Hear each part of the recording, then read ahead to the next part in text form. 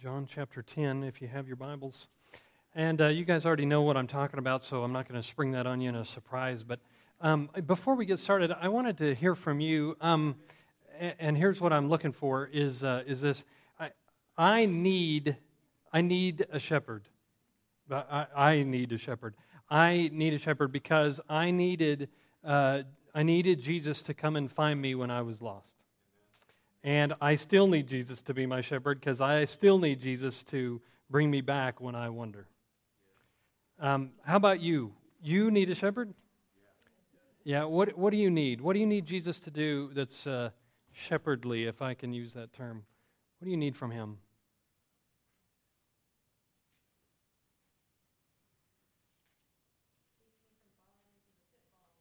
Yes, yeah, keeps us from falling into the pitfalls. Yep, that's wonderful.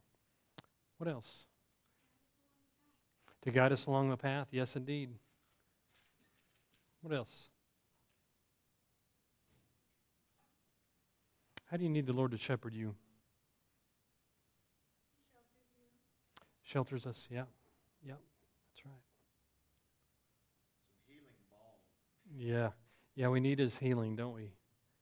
Need Him to bind us up. What else? How else do you need the Lord to shepherd you?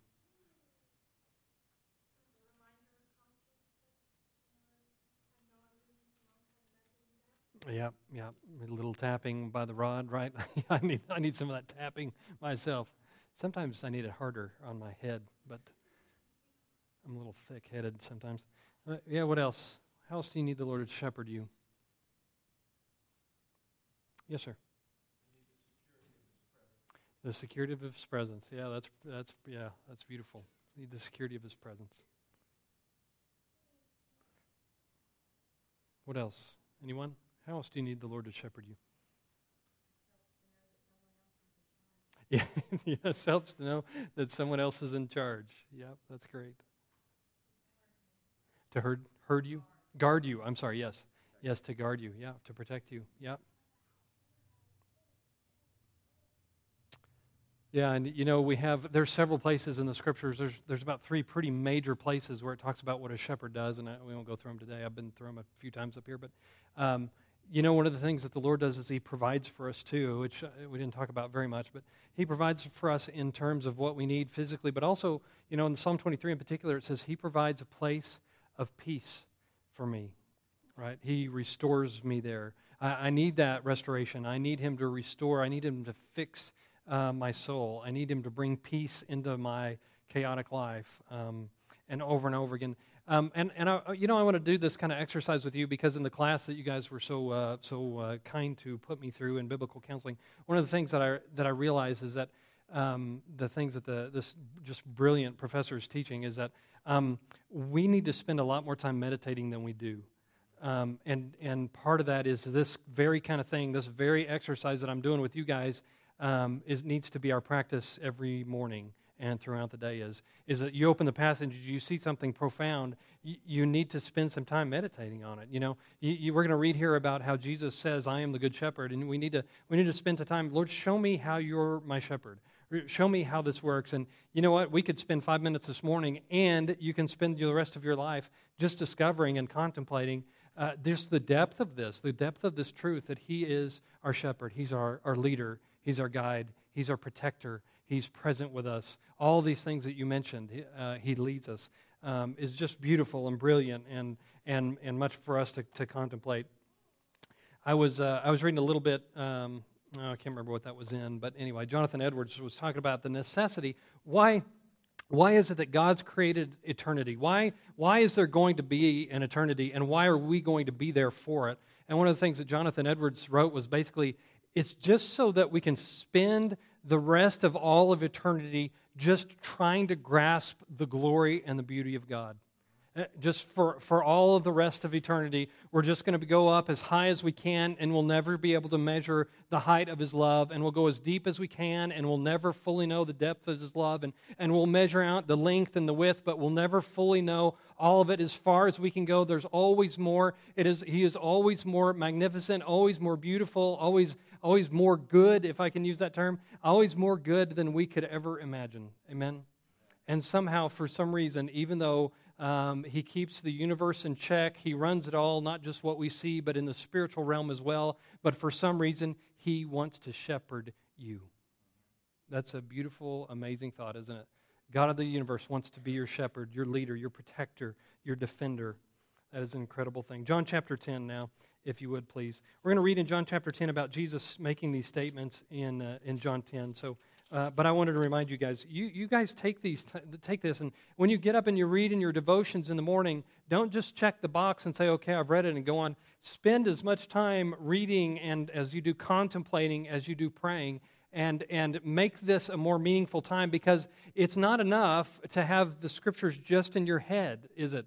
The Pharisees are a perfect example of that, right? They knew any one of the Pharisees knew the Scriptures better than I do, I guarantee you. But it wasn't in their hearts. It never went any deeper than that. It never transformed. They never let it transform them or change them. I need change, and it's not just in my head. I need the transformation of my mind, of course, but I need it in my heart. I need it to change my affections, to change my devotion, the things that I'm devoted to. And you can only do that if you're really spending quality time meditating and taking this in and let it really work you over in your mind. So anyway, just do that. That'd be great. Okay, John chapter 10, we're going to read just a little bit. Let's read the first 6 verses, and we'll talk a little bit about them. Jesus talking this whole time almost in what we're going to read this morning through about verse 21. So John chapter 10, beginning in verse 1. I tell you the truth, the man who does not enter the sheep pen by the gate, but climbs in by some other way, is a thief and a robber. Let's pause there for just a minute. Here's one of Jesus's. This is kind of this isn't a parable. This is I can't remember what this figure of speech is called. But anyway, figure of speech, how about that? Where you have sheep. Who are the sheep? We are. You're brilliant. Yes. Okay. And who is the shepherd? We're going to read here in just a minute. Jesus is the shepherd, and he's going to talk over and over again about a thief and a robber in these passages. Who is the thief and the robber? That's a very good question. Don't answer. Very good question. Jesus doesn't say specifically, but overall, generally speaking, when Jesus is saying something bad, he's generally referring to whom in the New Testament? Yeah, and maybe the spirits of Satan and the deception of him, and maybe also the Pharisees and chief priests, maybe too. He's going to talk about false prophets really too here. So anyway, so yes, everything that is against, contrary to God, being it, yes, Satan, who he's certainly talking about here, and also some of the false prophets he'd be talking about as hirelings here in just a moment. But anyway, verse 2. The man who enters by the gate is the shepherd of the sheep. The watchman opens the gate for him, and the sheep listen to his voice. He calls his own sheep by name, and he leads them out. I love that passage. Let me tell you just a little bit about that. Sheep were kept in pens, much like often today. Sheep are kept in pens. Why are they kept in pens? So that they could be protected, so they wouldn't wander off. Sheep are kind of stupid, right? So they wouldn't wander off, so they would kept penned up over the night or when they weren't put out to pasture, rather. But when they were let out of the pens, they would be put in a pasture. Well, oftentimes, different people would have their flocks out in the same pasture. How in the world would you get all those sheep separated and put back in their pens? Everybody know who had what sheep at night? The sheep knew their shepherd's voice. Isn't that just a beautiful thing? So when the shepherd would call out to them when it was twilight, when it was time for them to go back and be penned up over the night so that they would be protected, the shepherd would call out to them, and he would yell for them, he would call them and woo them and call them out, and they would come out of the pasture. They would be separated. Notice the kind of the figure of speech here. They would be separated from the rest of the flock, and their flock, the shepherd's flock, would be gathered into the pen there in safety and protection for the night. Pretty cool, isn't it? Yeah, okay. So anyway, that's what he said. He calls his own sheep by name and leads them out. When he has brought out all his own, he goes out ahead of them, and his sheep follow him because they know his voice. But they will never follow a stranger. In fact, they will run away from him because they do not recognize a stranger's voice. Okay, what does this mean to you and me? I told you what it means to sheep, right? A sheep hears his shepherd's voice. When another shepherd would call from a different flock, that flock wouldn't follow, right? The flock of another shepherd wouldn't follow because they don't know his voice. They know the voice of their shepherd. Here's kind of the cool thing, is that when the Lord Jesus calls you and you respond, that's evidence that you're one of his sheep. Amen? So praise the Lord, thank God. I think I've responded. I think I have. I think maybe I've heard his voice. I think maybe I've heard him call me, and I believe I am part of his flock. one of the really interesting things here that Jesus is really describing, and I can't remember another time where he's doing this. I'm sure it's in the New Testament, in the Gospel somewhere, but Jesus is really talking about creating a brand new community that hasn't existed before in these words that he's saying. And think about this for just a minute. You know, the Jews had, were Jews. The Samaritans were they were called half-breeds very, very negatively, but because they were part Jews, but also part of other nationalities.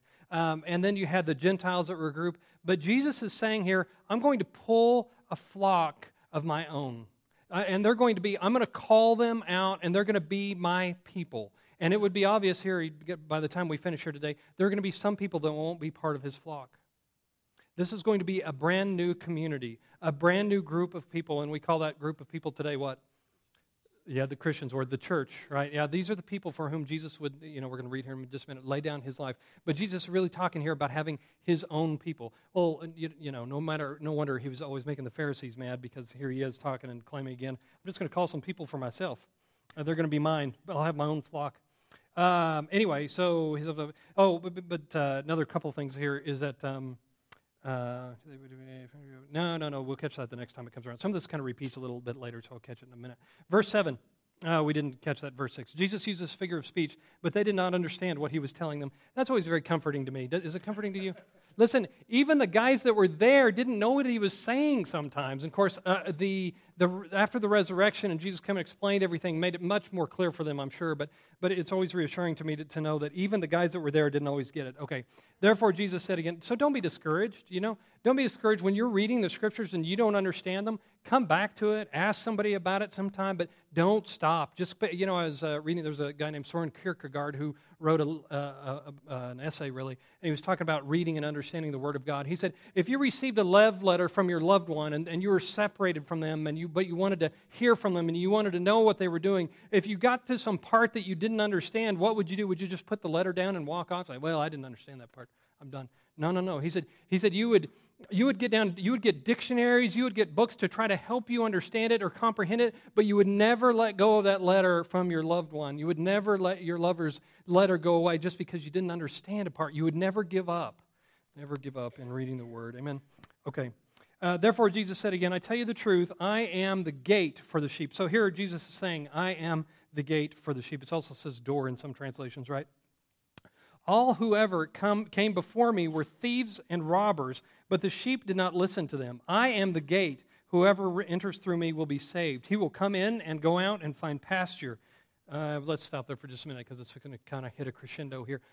Really quickly, so Jesus is going to talk about himself being a shepherd, but now he's kind of changed metaphors, and he's in the middle of his sermon here, and he says, "I am the gate." Well, what's the gate? The gate is the gate at the sheep pen that lets them out, opens up into the pastures, and he says, "I am the gate, and I am the way by which the sheep go out into pasture." And he's basically saying here, once again, and he'll clear it up here in about 4 chapters in John chapter 14, verse 6, where he says, I am the way, the truth, and the life, and no one can come to the Father unless they come through me. I know I paraphrase that. No one can come to the Father except through me.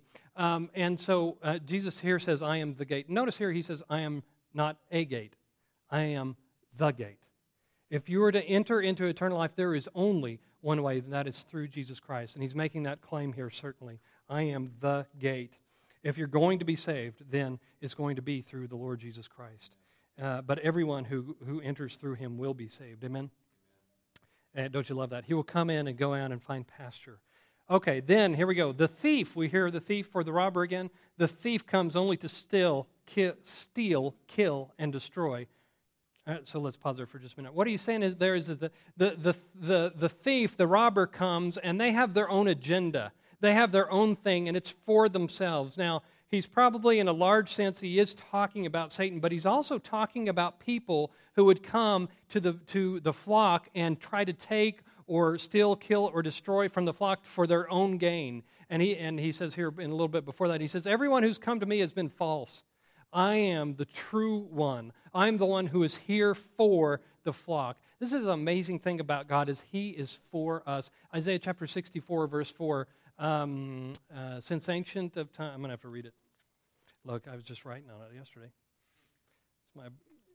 Vitamin B12, I was told. It's really supposed to be good. Brent and I went to Walmart yesterday. We couldn't remember to pick it up.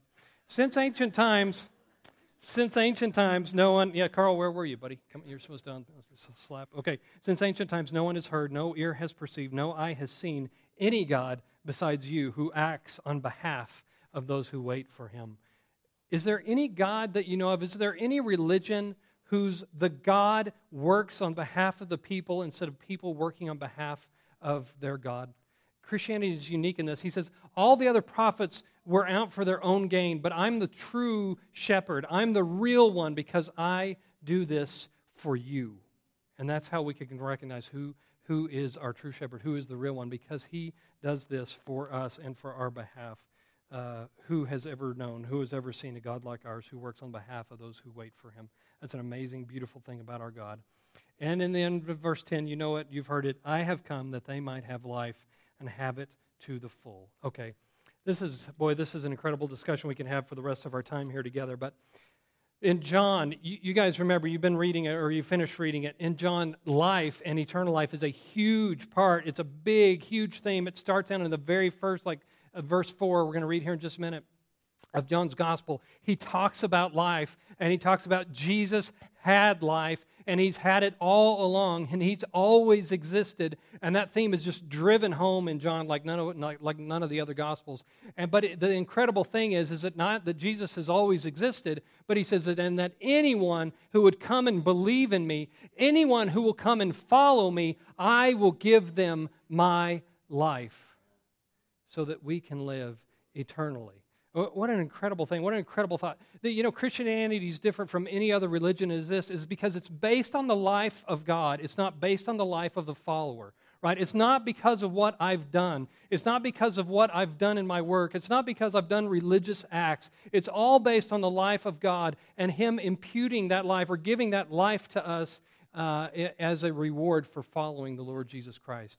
In John chapter 1, verse 4, this is in the part where it's talking about in the beginning was the Word was with God, the Word was God, etc., etc. But anyway, John chapter 1, verse 4, it says, in him was life. Isn't that profound? Just that statement. In him was life. And that life was the light of men. There's tied together in the Psalms and other places too where life and light go together. But that life was the light of men. It gave men an understanding, a revelation of who he was, about what the truth is, about where to find life. That all happened and occurred through the Lord Jesus Christ. And he is life. It existed in him, and he shares it to us. Here's something else that I want to spend just a little bit of time on. What in the world is eternal life? Listen, if you could explain that to me today, we'll just give you your honorary PhD. This is hard to tackle. This is an incredibly difficult topic. Eternal life, and I know what you think. I know what I've thought for many years is that eternal life means to live forever. That's a small part, but it's actually much bigger than that. It's all of the things that we gain in the life through our union with Christ that comes through faith. Jesus said, John 17:3 in his prayer. Yeah. This is eternal life, that they may know you, the only true God, Jesus Christ. That's right. So all of these things, like knowing God, is a part of eternal life. Living forever is a part of eternal life. But let me go on. Let me chase this for just a little bit. It's not just eternal life, but it's also the new life that Paul talks about in Corinthians. It is the new creation that Paul writes about in life. It's that restored relationship that you and I enjoy. That's part of this eternal life that we got, and it's life that's free from condemnation that Paul writes about in Romans chapter 8. We no longer live under the weight and the guilt and the shame of our sin anymore. That is part of the new life. It's life in the righteousness of Jesus that he lived, that his righteousness is imputed upon us, and no longer are we not innocent, but we're proclaimed righteous before God because of the life of Jesus Christ. It's life that's lived out in the favor of God, knowing that we will never fall under his heavy hand of judgment, but knowing he will always look at us and say, you are always and you always will be my beloved son and my beloved daughter, because when I look at you, I see the life of Jesus Christ because he's given it to you. It's life that we have right now very slowly and very painfully being restored, where we're being restored to the image of our Creator. And even though we'll never get it to it in this life, we will at the resurrection. Amen? It's life forever in the presence of our Creator is eternal life. It's life that one day will be fully His, and the struggle that you have with sin and these idolatry, these hindrances of idolatry that we all have in our hearts will be completely freed from one day, and will be completely His one day. We'll be fully restored to Him, and all that was lost in the fall, in our losing our image of God, will all be done with, and He'll completely restore us. Well, He will have a people that He'll call my own. My sons, my daughters. It is, like Clay said, it is fully knowing God, which is going to be really, really good. That's eternal life. It's all those things and 100,000 more. And Jesus says, I have come that they might have life and have it to the full. That's just it's just the tip of the iceberg on what he's talking about. What are you going to do with all that I just gave you? Yeah, thank you, Clay. Somebody's listening. Meditate on this. Just, ask the Lord tomorrow, Lord, just start showing me, what does it mean that I have this new life in you? And then you can spend the next 80 years of your life contemplating that because it's just that profound, just really that beautiful. And Jesus just gives it to us as a gift for having faith in Him. Just amazing. Okay. The thief steals, kills, and destroys, but I have come that they might have life and have it to the full. Do you know this full life? Part of our problem, we get so caught up in this life, we forget we have the full one, right? You don't appreciate it if you don't spend time really thinking about it and meditating on it, about its grandeur and its glory.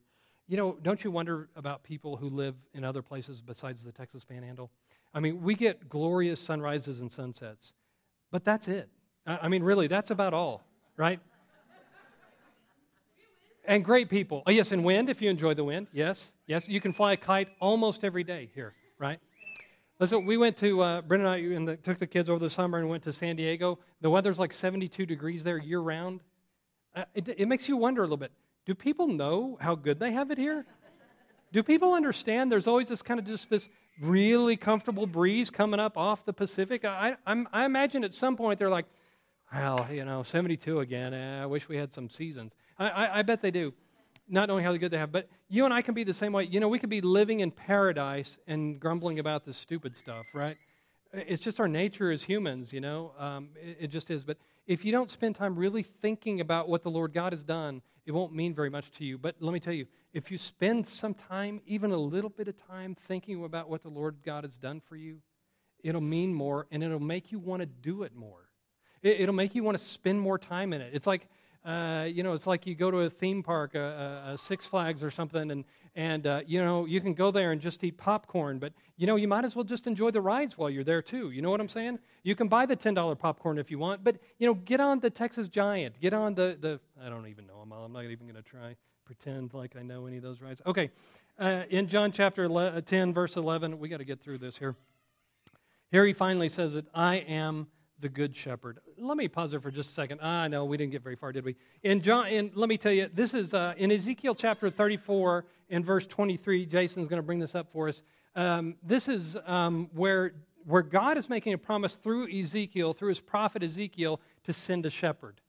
He says, I'm going to send one of my own. I'm going to send my own shepherd to shepherd my people. He says, I will place another over them, one shepherd, my servant David, and he will tend them. He will tend them and be their shepherd. David is referred to so many times in some of the prophecies about Jesus that he would be like David. In other words, David is like an archetype of the shepherd king. You remember David was literally a shepherd and then literally the king, right? And he would be an archetype of what was coming in the Lord Jesus Christ. And he says, I will send my David to shepherd my people. 600 years later, the earth waited. Jews waited for the time and the day that God would establish this shepherd who would come again. And all of creation waited for this day when Jesus Christ showed up and he proclaimed to everyone, I am the good shepherd.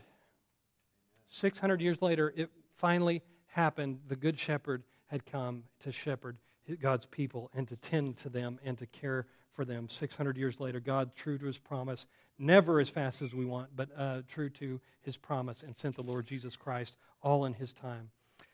Okay, not only is the good shepherd lays down his life for his sheep. Listen, it would not be uncommon for a shepherd in those days to risk his life for his sheep.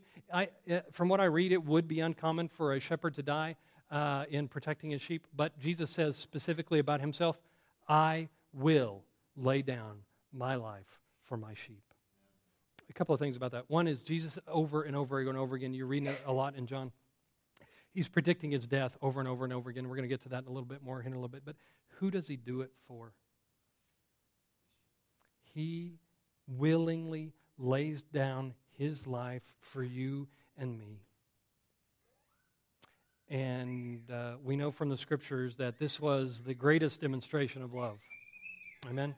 The guilty, or the innocent one, sacrificed for the guilty. This great exchange that we have in the Lord Jesus Christ. And he says, I willingly. The good shepherd lays down his life for the sheep. The hired hand, not the shepherd who owns the sheep. So when he sees a wolf coming, he abandons the sheep and runs away. Then the wolf attacks, and the sheep attacks the flock and scatters it. The man runs away because he is a hired hand and cares nothing for the sheep. Probably talking about the rulers of Israel, probably talking about some of the old ancient rulers of the Old Testament, and then also obviously the Pharisees and the chief priests of the day. They run away because what? Because why? They don't care about the sheep. What does that say about Jesus? He cares deeply for the sheep. Willingly lays down his life. I am the good shepherd in verse 14. I know my sheep, and my sheep know me. Just as the Father knows me, and I know the Father, I lay down my life for the sheep. I have other sheep that are not of this pen. One of their names, Calvary Baptist Church. I must bring them also. They too will listen to my voice, and there shall be one flock and one shepherd. Who's he talking about there? Who are these sheep in another pen? We Gentiles, yes. Jesus saying, I'm going to bring another flock. And here for the first time ever in history, Jesus is talking about a united community, one flock that would include Gentiles and Jews alike. What a beautiful thing. And Jesus talking about this new community that he would create that would be his flock in future days known as the church. The reason my Father loves me is I lay down my life only to take it up again. No one takes it from me, but I lay it down of my own accord. I have authority to lay it down and authority to take it up again. This command I received from my Father. Jesus is the only man in history that says, I still have power when I'm dead. I still have ability when I'm a dead man. I lay down my life and I will pick it back up again because I have this authority. I have this command from my Father. The Father had given Jesus Christ the authority over his own life to willingly lay down his own life and to willingly take it up again and to breathe again and to live again. All in the Lord Jesus Christ. Pretty amazing. Okay. A couple of things I want to point out here just in closing. One is, do you hear that beautiful language? I know my sheep, and my sheep know my voice. Listen, here's something else you could just contemplate on for a long time. The Lord knows you. In fact, I would, since he's omniscient, I would not hesitate to say he probably knows you better than you, right? Another one of God's prophets said, the heart is deceitful, deceitfully wicked, beyond understand. Who can understand it? I just butchered that too. Anyway, our hearts are deceitful. We can't even see our own sin, but our Father knows us at a level we'll never even know ourselves. He knows us profoundly, and he knows us deeply, and he knows the situation that you're in. He knows the struggles that you have. He knows the idolatry in your heart and my heart. And in fact, in some of the Psalms, David says, incredible to know, Lord, that everywhere I go, you're with me. Incredible to know that every thought I have, you know it. Every word I speak, before it's formed on my tongue. You know all of this. And what are we to say? It's so comforting. Well, maybe in some ways it's comforting. Maybe in some ways it's horrifying, isn't it? To know that God knows us that well. But he knows us that well, and he cares for you enough to shepherd you and to bring you back and to go retrieve you when you were lost and to bring you back into the fold whenever you'd wondered.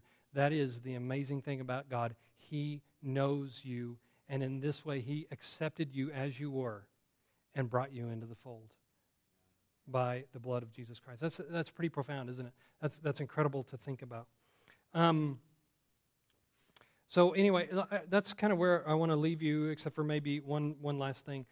this thought that the Lord God knows us is a little bit terrifying because, if He knows us and we're going to stand before Him one day, what are we going to do? I mean, let's just say that I had tapped into your brain this week and had sent to Jason an email, and we were going to just start listing your sin there on the screen. And we just start going through all the things, the secret thoughts you've had that you've not shared with anyone else, the mistakes that you've made that you're glad no one here knows. And what if we just splash that up here on the screen here behind me? It makes you want to run and hide in shame, doesn't it? It brings up guilt that you and I know has been covered and atoned for. Amen. But let me challenge you this way, though.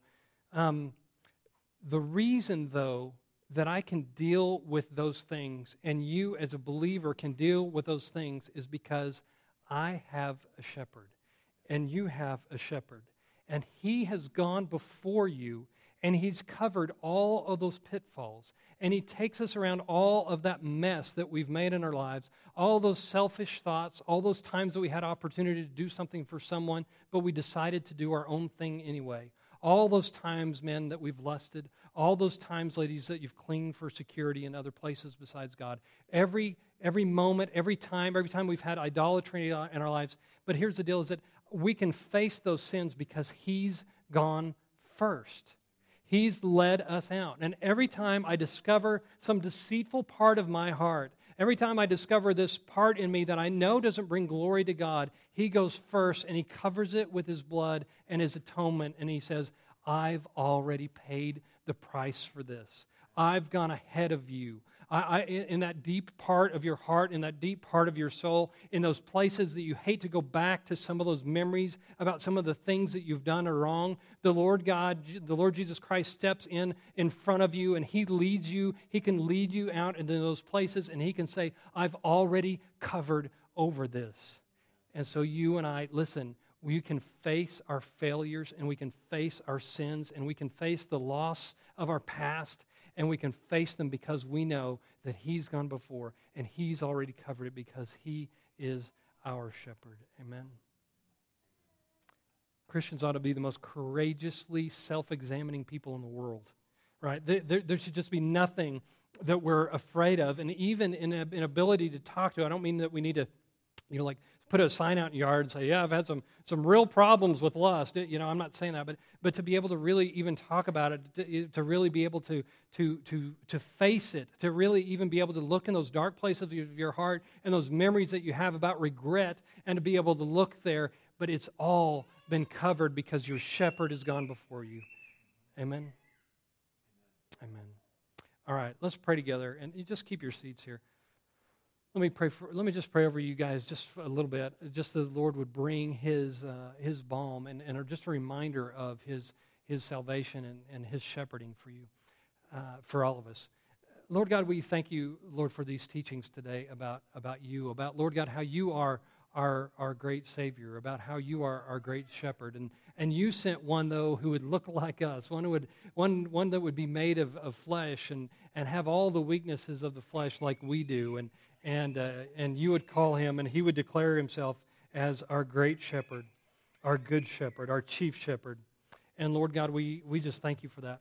Father, we thank you, too, that you lead us. And particularly, Lord God, we thank you that whenever we go, whenever we think back, whenever we have, whenever those memories come back about the things that we've done that we're not proud of, the thoughts that we've had, memories that we have about things that we've done that we've been embarrassed if anybody knew.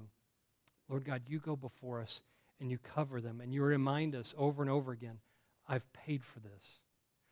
I've atoned for this already. I've gone ahead of you here and I've prepared the way and I've made it safe for you and I've covered this with my blood and there is now no condemnation for you here because my blood has covered all of this. Lord, I pray that you would give us a courageous ability to be self-aware. I pray that you'd make us a people who aren't afraid to take a look in your word and to see ourselves in the mirror of your word and to be reminded about our sin because, Lord God, even though, Lord, it may be embarrassing, even though we hate to see it there, we know that it's been atoned for forever. We know that it's been covered forever. We know that it's been removed from your record on us, Lord, forever. Lord, we're just a grateful people. Thank you, Lord God, for being our shepherd. Thank you for your provision. Thank you for your protection. Thank you for your supply for us. Thank you, Lord God, for your leadership of us. Thank you for controlling us and controlling our lives, Lord God, that they don't go so crazy out of control that we completely lose it, that things don't go completely chaotic. Thank you, Lord God, for all that you do to be our shepherd. And Lord God, just remind us throughout this week about how you care for us and you tend us like your own flock. We thank you. We praise you this morning. It's in Jesus' great name. Amen. Amen. Lord bless you. Thanks for being here today. Love you guys. Y'all have a great week.